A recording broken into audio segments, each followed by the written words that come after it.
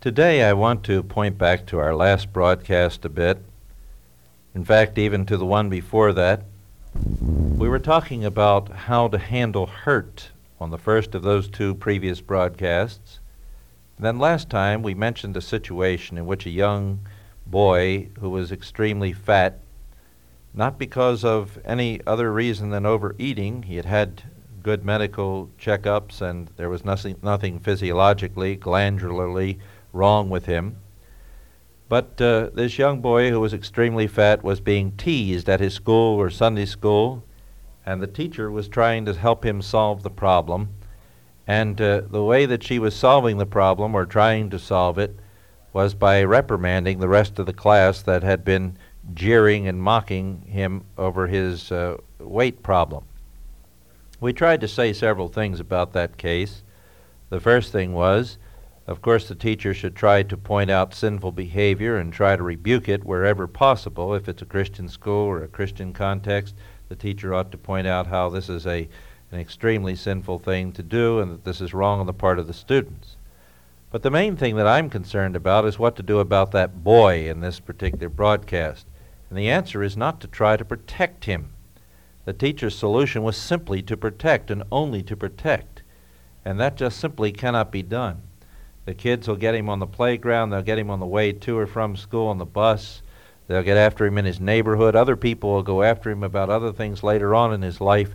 In a world of sin, you just can't avoid mocking and embarrassment and wrongdoing and all kinds of hurts that come in that way.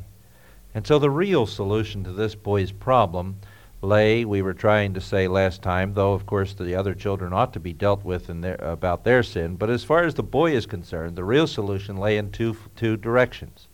First, in his learning how to handle wrongdoing toward himself. And we talked about that also on the first broadcast, that the person who is hurt is the one who idly stands by and does nothing about the hurt, the one who simply takes it and finds out that he can't take it, the one who simply stands it and can't stand it any longer. That's not a biblical response, simply to be passive in the light of hurt. In Romans 12, we're told again and again that the right response to hurt that is done toward you by an enemy or by a wrongdoer is to bless those who persecute you, and to do good for those who despitefully use you, to give something to eat to your enemy if he's hungry, and to give something to drink to him if he's thirsty. Meet his needs and meet wrongdoing with good, and thereby conquer or overcome evil and evildoing and evildoers with good, and with good doing by one who is a good person in the sight of God because of what the Lord Jesus Christ has done for him. In other words, the answer that this boy needed to learn was how to live in the face of persecution and difficulty as Jesus Christ did. He needed to learn how to pray for those who drove the nails through his hand, for those who jeered at him and mocked him on the cross. This is what he needed to learn to do as he was suffering under their cruelty as well. Now, the other side of what he needed to do was to deal with his weight problem, and we want to talk about that on this broadcast, because a lot of people have weight problems. The difficulty that people have in a weight situation usually comes from the fact that either as a habit to begin with, they begin to eat too much and thus they get into the habit and just enjoy and continue the habit of overeating, or as a result of some problem or problems which they are not solving in some other area, they find themselves beginning to eat in order to get a quick satisfaction in the area of eating.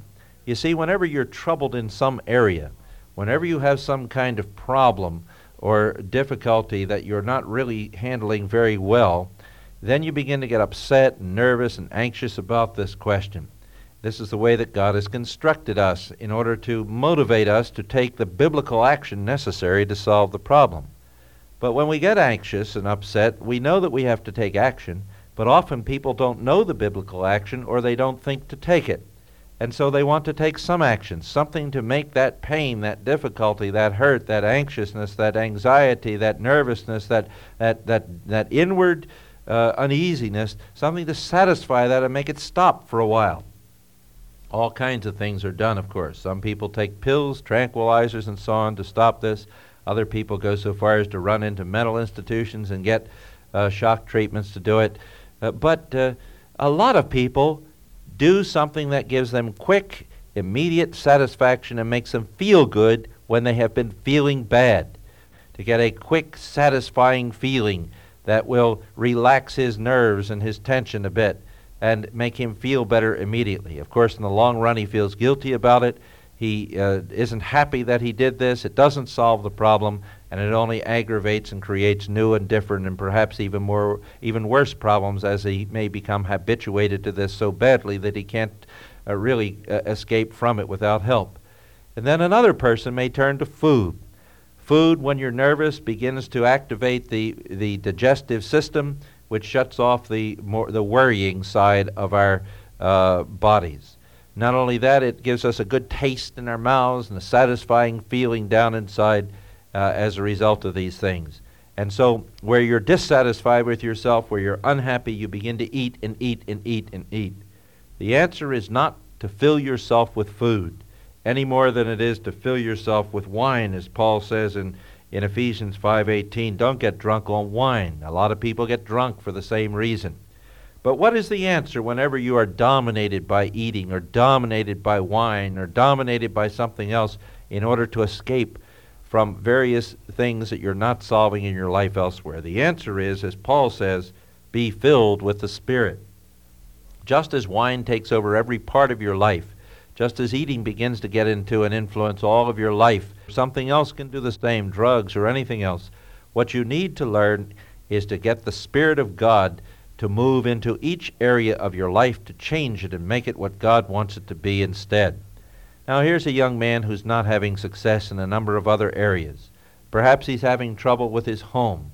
Perhaps he's having trouble just with his social life in general. Perhaps he doesn't do well in his schoolwork. Who knows?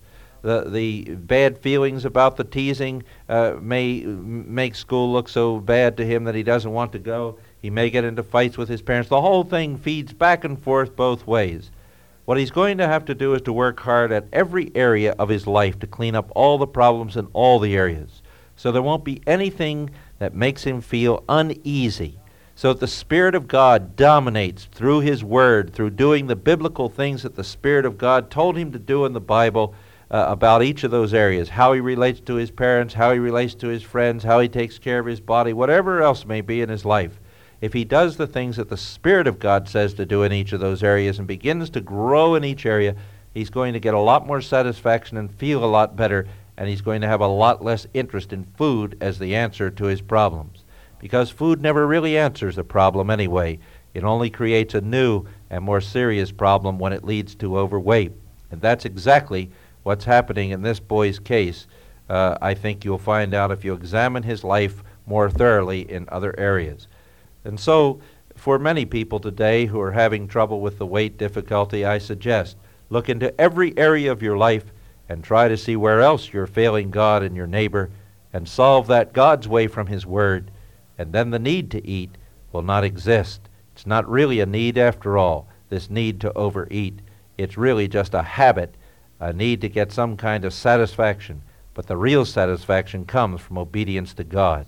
Help us, Lord, to see and follow this, we pray for Christ's sake. Amen.